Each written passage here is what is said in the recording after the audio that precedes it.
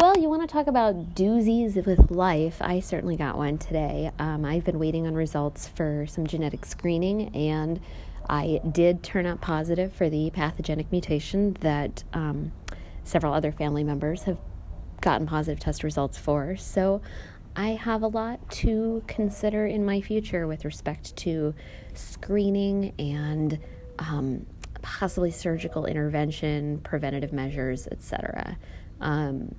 It's a lot to think about right now, and I am going to wait until I talk to my doctor and talk to some specialists before I do too much. But it is definitely one of those moments where I'm grateful for my current health history and my lifestyle risk reduction, and that I generally live a fairly healthy life and eat well and all that kind of stuff, because those things do make a difference in our development of cancers as well.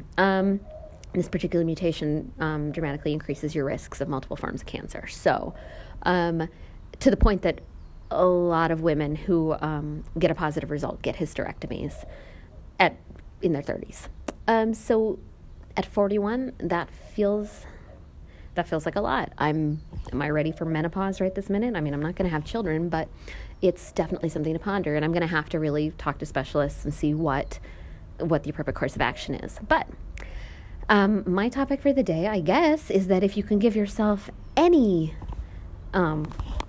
sense of relief or something in the years leading up to those years where we develop these sorts of things, it's that the more you do to be healthy and active and eat well, the better this is for your body long run, because you never know when all of a sudden at 41 something like this is going to pop up in your life and you're going to find out that your whole family carries this shit.